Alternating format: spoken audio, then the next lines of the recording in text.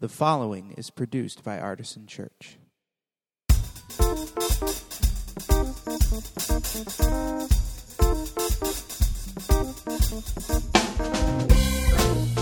Welcome to the Artisan Church Podcast, a weekly broadcast of Artisan Church in Rochester, New York. To learn more about Artisan Church or to support the ministry, visit www.artisanchurch.com.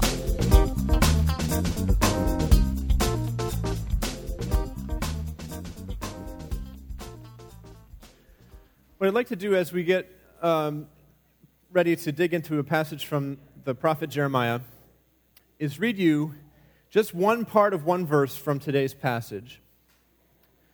And this is the verse. Some of you have heard this before. Just like the clay in the potter's hand, so are you in my hand. Anybody heard something like that from the Bible at one time or another? So I would like to ask you the question that we all should ask whenever we read Scripture, which is, what does it all mean? Some of you have seen the double rainbow all the way across the sky video, which reminds us to ask the question, what does it mean? What does this verse mean? And I want you specifically to think about what does this verse mean for how God directs and controls our life, and to what extent that is within our control and outside of our control, and so forth. So if you would take just a minute to think about that. You don't need to share it with anybody else necessarily, but if you have a bulletin, you might want to find the blank space on the back and write down your answer. What do you think that verse means? Can you fire that verse up one more time there so that people can see it while they're thinking about it? Just like the clay in the potter's hand, so are you in my hand.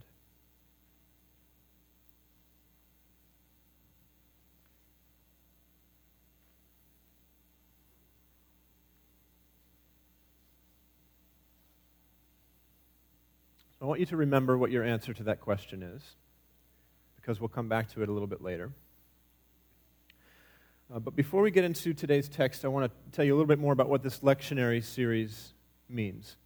Now, the lectionary is just a cycle of biblical readings that goes all year round, and over the course of 3 years, if you follow the readings from the lectionary, you will have encountered almost all of the text in the Bible.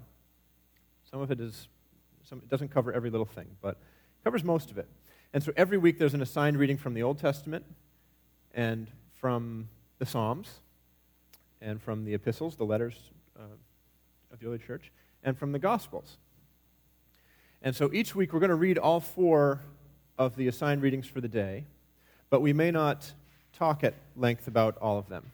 Sometimes they actually interact with each other on their own, which is kind of neat.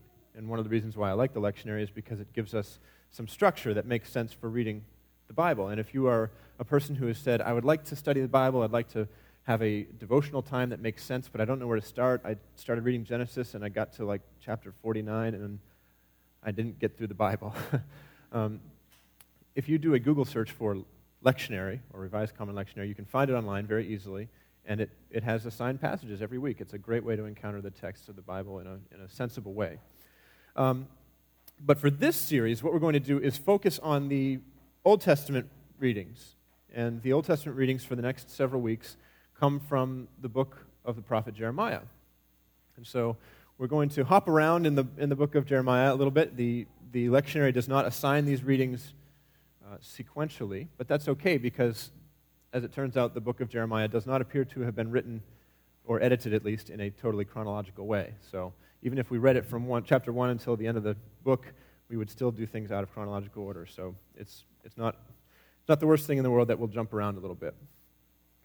And so as we begin to think about the book of Jeremiah, we need to think about what Jeremiah's role was and who he was in the Bible. Jeremiah was one of the prophets of Israel. And when we talk about prophets in the Old Testament, remember, we're not talking about prophecy in the Nostradamus sense of the word generally. There is some degree of future telling and prediction that happens among the Old Testament prophets, but generally the role of the prophet is to call people's attention to God. And most often, the prophets called their own people to God. So occasionally you see a prophet going to one of the nations outside of Israel, the so-called pagan nations, and calling them to worship the one true God. But much, much more often, the prophets are speaking to within their own communities, saying, all of you who are supposed to be the people of God are screwing up in the following 19 ways, and here's the horrible thing that's going to happen to you as a result. And Jeremiah was definitely in that camp. In fact, you can see, we're not going to look at chapter 1 today, but if you were to read chapter 1, Jeremiah talks about his specific calling. And in verse 10 of chapter 1, he says, this is what the Lord said to me. See, today I appoint you over nations and over kingdoms, to pluck up and to pull down, to destroy and to overthrow, to build and to plant. God told Jeremiah, you are going to be the one who announces the fate of the nation of Israel. And that particular calling was a really difficult tension for Jeremiah because he loved his people. And yet he was forced at times in his ministry to tell them that they were going the wrong way and that they needed to turn from their evil. This kind of tragic conflict that you find in the book of Jeremiah. And if you read, we're not going to get into too many of these passages in our series, but if you read the entire book of Jeremiah, you find many instances of Jeremiah lamenting his fate, that he has to do this. And in fact, he's in many places doubting God's calling openly, saying, why have you told me to do this? And where are you? Why have you forsaken the one you've called? And so forth. It's kind of a shame that the lectionary doesn't actually take us to those passages, because that would be really interesting to see. And maybe we'll look at those another time. But it does actually bring us to several really wonderful passages, and I'm excited to get to those with you in the coming several weeks. The first one of those is from Jeremiah 18, and it's the first 11 verses of Jeremiah 18. And I'm going to read this whole passage. If you'd like to follow along with me, there are red Bibles under your chairs. You can use those if you'd like.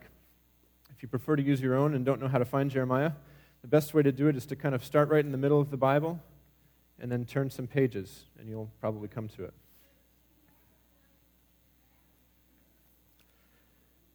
By the way, if you don't have a Bible at home and would like one, you're welcome to take one of these red Bibles with you. We have plenty of them to go around. So let's read this passage. I'll read it to you here now. Jeremiah 18, 1 through 11. The word that came to Jeremiah from the Lord. Come, go down to the potter's house, and there I will let you hear my words. So I went down to the potter's house, and there he was, working at his wheel. The vessel he was making of clay was spoiled in the potter's hand, and he reworked it into another vessel that seemed good to him. Then the word of the Lord came to me. Can I not do with you, O house of Israel, just as this potter has done, says the Lord? Just like the clay in the potter's hand, so are you in my hand, O house of Israel. At one moment I may declare concerning a nation or a kingdom that I will pluck up and break down and destroy it. But if that nation concerning which I have spoken turns from its evil, I will change my mind about the disaster that I intended to bring on it. And at another moment I may declare concerning a nation or a kingdom that I will build and plant it. But if it does evil in my sight, not listening to my voice, then I will change my mind about the good that I intended to do to it. Now, therefore, say to the people of Judah and the inhabitants of Jerusalem, thus says the Lord, look, I am a potter, shaping evil against you and devising a plan against you. Turn now, all of you, from your evil way and amend your ways and your doings.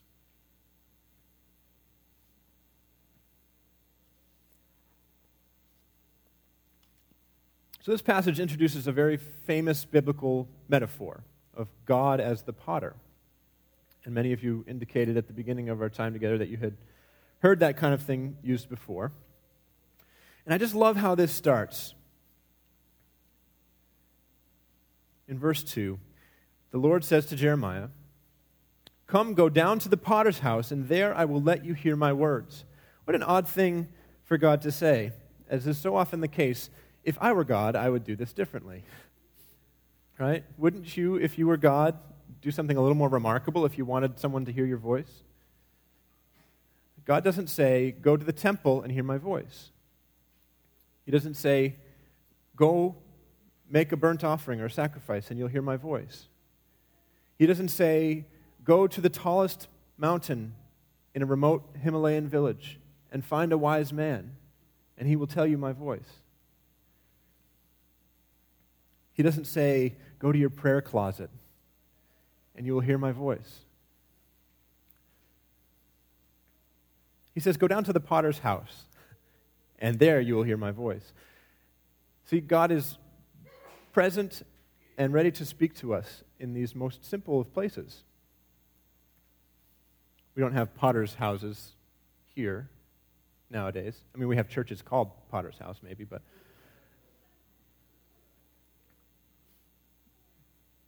imagine the places you could go where you might hear God's voice where you didn't necessarily expect it.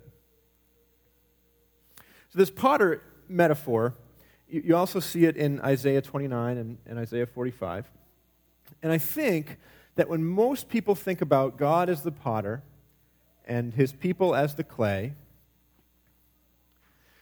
they only think about it partially.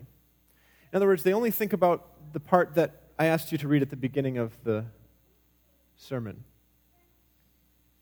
Remember verse 6? Actually, it was just the first part of verse 6.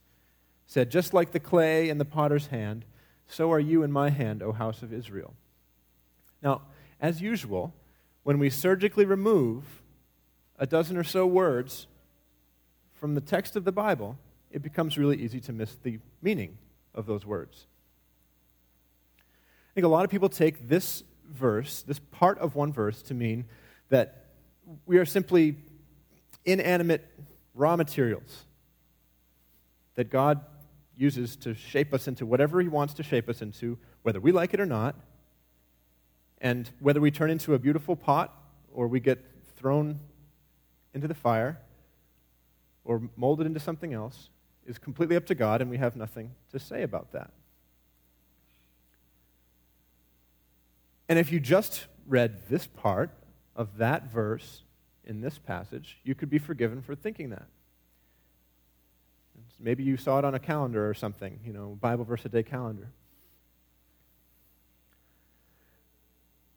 So how many of you, I wonder, wrote down something along the lines of what I just said when I asked you to write down what this passage means? Something like that? You can sort of timidly just say, yeah, that was...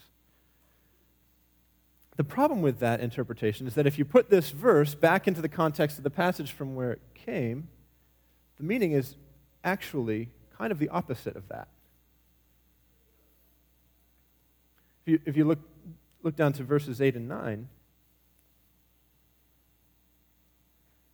or 7 and 8 and 9, at one moment I may declare concerning a nation or a kingdom that I will pluck up and break down and destroy it. But if that nation concerning which I have spoken turns from its evil, I will change my mind about the disaster that I intended to bring on it.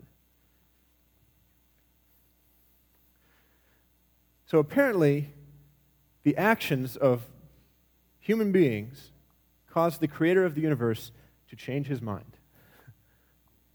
And that's a pretty powerful thing to think about.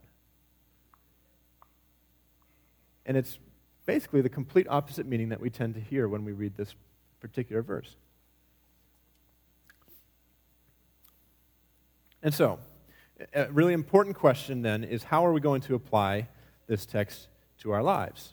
If we're going to reject the Bible verse a day calendar meaning, what are we going to think about here? And this is a question that we'll have to ask ourselves throughout this series, because I don't think that it's usually appropriate to assume a one-to-one relationship between the people of God at the time of the prophet Jeremiah and the people of God now.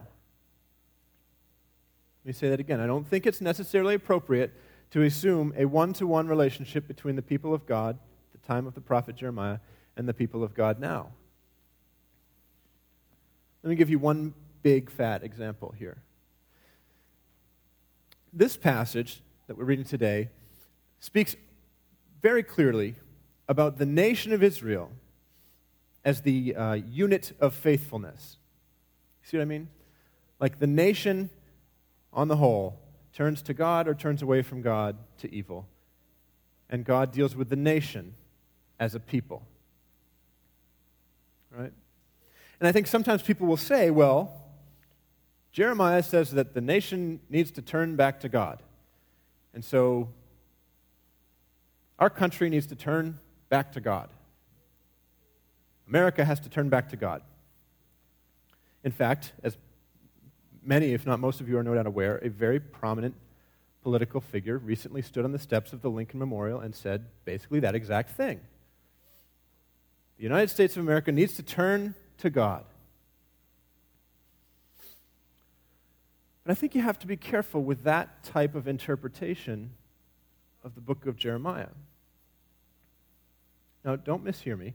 Do I think that America would be better off if all the people in it decided to turn to God and follow Him, turn from their evil and follow God? Yes, I absolutely think that would be a wonderful, beautiful thing if that happened.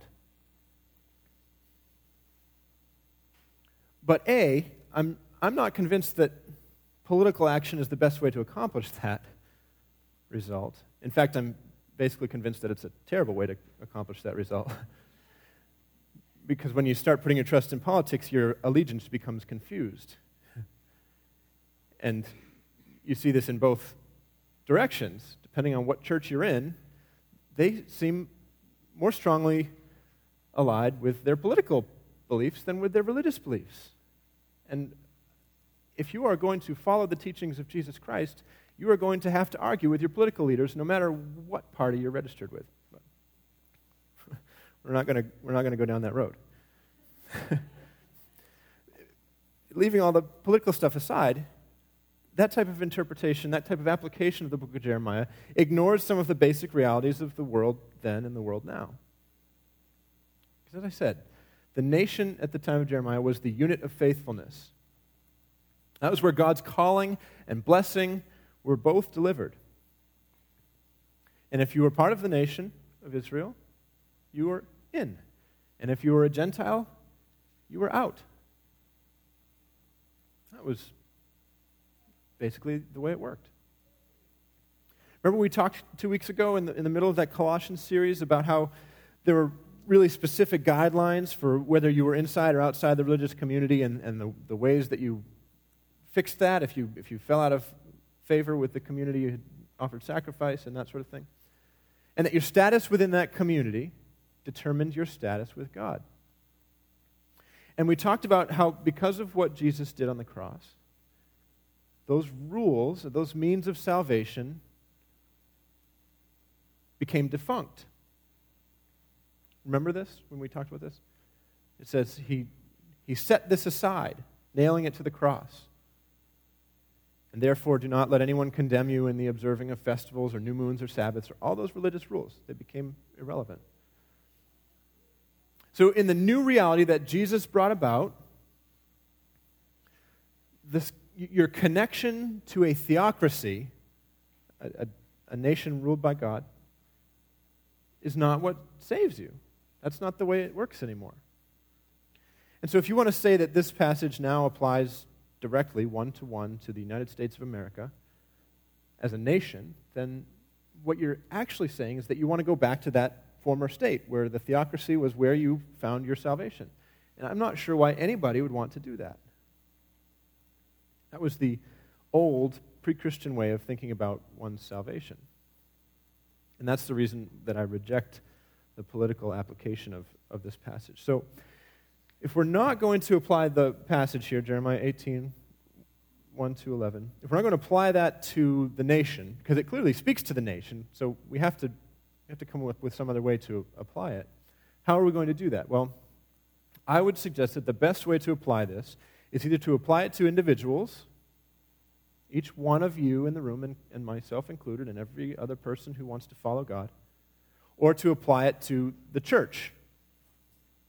Now, depending on your ecclesiology, that is your theology of what the nature of the church is, you may have a strong preference toward one way or the other. Some of our Roman Catholic friends might be more inclined to say, we should apply this to the church, because the church is the place where we encounter God. Some of our friends in very conservative evangelical traditions would be on the far other end of the spectrum and say we need to apply it to ourselves as individuals. And as is so often the case, I have kind of a middle ground opinion on this. I believe that our salvation comes based on our individual response to the work of Jesus Christ. And so the unit of faithfulness is no longer the nation, but it's not also the church either. It's the unit of faithfulness now, to use that term, is the individual person, his or her heart. But I also believe that no Christian should ever separate him or herself from the community of faith in some form or another. I believe, as John Wesley did, John Wesley said, "No one can be a Christian alone." I think that's true. Salvation is initiated in the heart of an individual believer, but it's lived out and nurtured within the church. Your faith is maintained in community with other people. But either way you look at it, whether you want to focus on the individual or focus on the church, I think that we could all come to agree on one thing, which is that we turn from the good that God wants for us, and we turn to the evil that we want for ourselves. Whether we do that as individuals or whether we do that as a church, I think both things are true. People turn from God, churches turn from God. And the ultimate consequence of turning to evil is destruction. I think that part of the passage is fairly clear and easy to apply.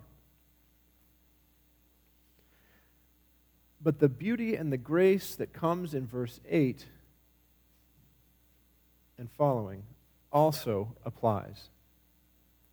Let me read this again, now for a third time. But if that nation, and again, let's substitute person for nation,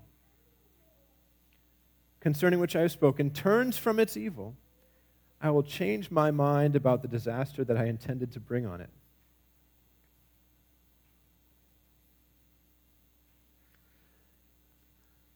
That's a pretty good definition of grace, isn't it? If you turn from your evil, God will change his mind. That's a pretty big theological statement. So let me ask you this. Are you a Christian, or are we a church that right now needs to turn from our evil?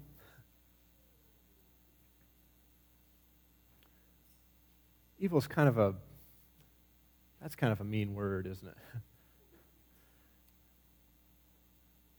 But that's one of the words that I don't think we can substitute. We like to reserve evil for the goateed characters in action movies, the really cartoonish evil, the evil, right? And that makes it, that's called a straw man. That makes it really easy to say, well, that's not me. But anytime you turn from God and turn to fulfill your every desire, that inevitably will become evil. The desire to have complete control over whatever you want to do in your life, no matter how it affects anybody else. That self-centeredness ultimately does lead to evil. And so what is the evil that you need to turn from? It's probably going to be something different for all of us. Think on that for just a minute. And we'd probably do well to think about that as a church too, but I'd ask you to think about it as an individual. Do you need to turn from evil, and what is that evil?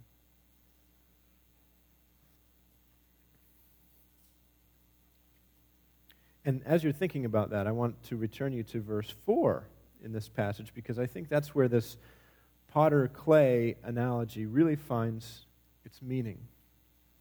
Toward the end of the passage, there's lots of talk about destruction and so forth. And of course, if you know the history that's involved with this particular people group, that's what happened to them. But for the spoiled pottery, just to return it to the realm of the metaphorical for a minute, for the spoiled pottery in verse 4, the future is much more hopeful. I think this is so beautiful. When Jeremiah goes to the potter's house and he sees the potter making something on the wheel, and it becomes spoiled in his hand, this is what happens. The vessel he was making of clay was spoiled in the potter's hands, and he reworked it into another vessel, as seemed good to him. He reworked it. When we turn away from God and turn to evil, we're like that spoiled clay on the wheel. Like clay with a mind of its own. And if anybody's ever tried to use a potter's wheel, you know that sometimes the clay seems like it has a mind of its own. It just sort of jumps off. We do have minds of our own. And what we do with those minds and the decisions we make, apparently, according to this passage, affects our fate with God. And when we jump off that wheel and the vessel that God is trying to make us into becomes spoiled, the really wonderful, beautiful news is that He doesn't just throw that lump of clay into the trash and start with a new one. He starts over and reworks it into something else that seems good to Him. What initiates that change, though, and don't miss this point, is our conscious decision to turn from our own evil. I could read you verse 8 again, but I think you get the point by now. Within the church, we call this act repentance. We've all heard, we've all seen the signs that say repent and the end is near and all that stuff. And again, that kind of makes it into a caricature. But the reality of the need for our own personal decision to turn from our evil and turn to God is very clear. It requires swallowing your pride, admitting your role in the mess that you see all around you, and turning around. That's what the word repent means, just to turn. It's kind of an about face. The worst thing you can do when you discover that you're on the wrong road is keep going. You have to turn around. And you're going to have to walk or drive back through all that mistake that you just made. But when we turn from our evil, we turn to Jesus. Now, many of you in the room, I know you, have long ago made the decision that you want to turn to Jesus. You want to follow Him. You want to be a Christian. That doesn't mean that you have not occasionally forgotten that. Don't we all do that? And then suddenly we're turned the other way again, and we just need that correction. Turn away. Turn back to Him. I also know that many of you in the room, because I've talked to many in this camp as well, have never made a deliberate decision to turn from their own wants and desires and to turn to Jesus. And one of the things I love about you as a group of people, Artisan Church, is that both of those types of people are in the room every week. Every week there are people who have been following Jesus forever and been screwing it up forever. And every week there's people in the room who've never made a decision to follow Him at all, and they're just here kind of trying to figure out whether that's the right thing or not.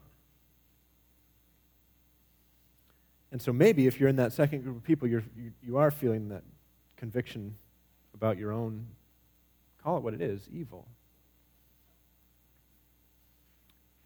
But you can turn to Jesus just like anyone else. You can't go far enough down that road that it's too late to turn back to Him. As long as you're walking around, sucking air, you can decide that you want to be faithful to Him, that you want to be one of those units of faithfulness. And when you do that, the nature of your relationship with God changes. For all of us who would want to turn from our evil, regardless of whether it's a corrective or whether it's a first-time decision, the place that we come together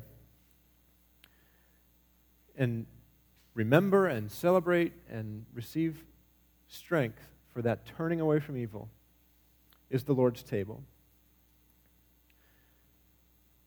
And that's why we celebrate it every week together, because we all need that reminder that it is to Jesus that we have turned from our own evil.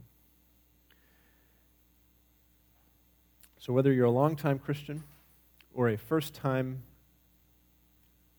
turner from evil, I'd like to invite you during the remainder of our service to participate in this sacrament, one that we celebrate each week.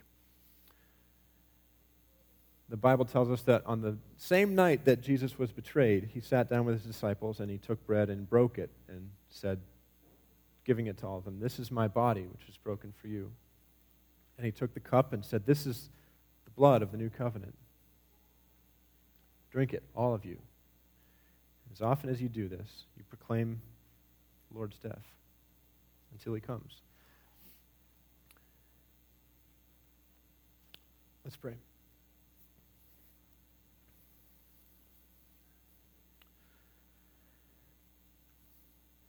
God, we give you thanks for this wonderful image that we find in the prophet Jeremiah, of you as the master potter and us as the clay. And we give you thanks for the beautiful reality that we are not just an inanimate lump of dirt, but that our response to you does matter, and that you allow us to exercise the freedom of our wills.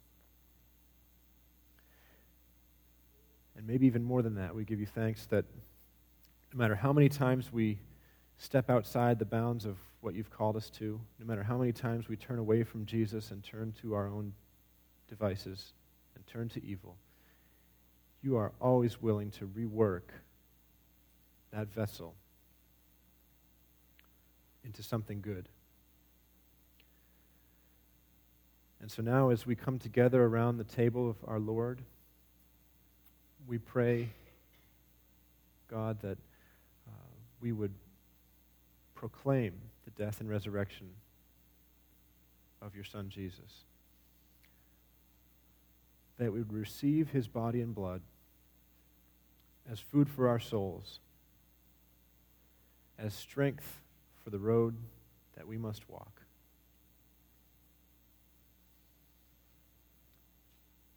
And in so doing, that we would be united with each other, your body, the church, and united with our brothers and sisters in Christ all around the world who celebrate this same sacrament today. May it be for us a means of your grace, we pray. In the name of God, Father, Son, and Holy Spirit. Amen. We're going to continue to worship in song.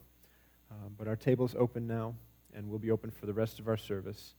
If you'd like to spend some time in thought or prayer, there's no need to rush to the table. You're welcome to come at any point. And if you'd like to just sit and think or meditate instead of partaking of communion, that would be okay too. And no one will look sideways at you.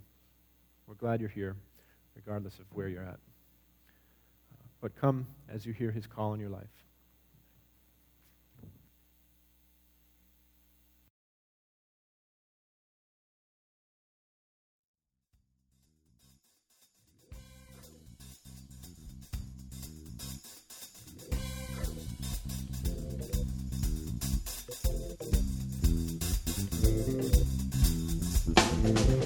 This has been the Artisan Church Podcast. To receive future podcasts, go to www.artisanchurch.com/podcast or subscribe on iTunes. Thank you for listening.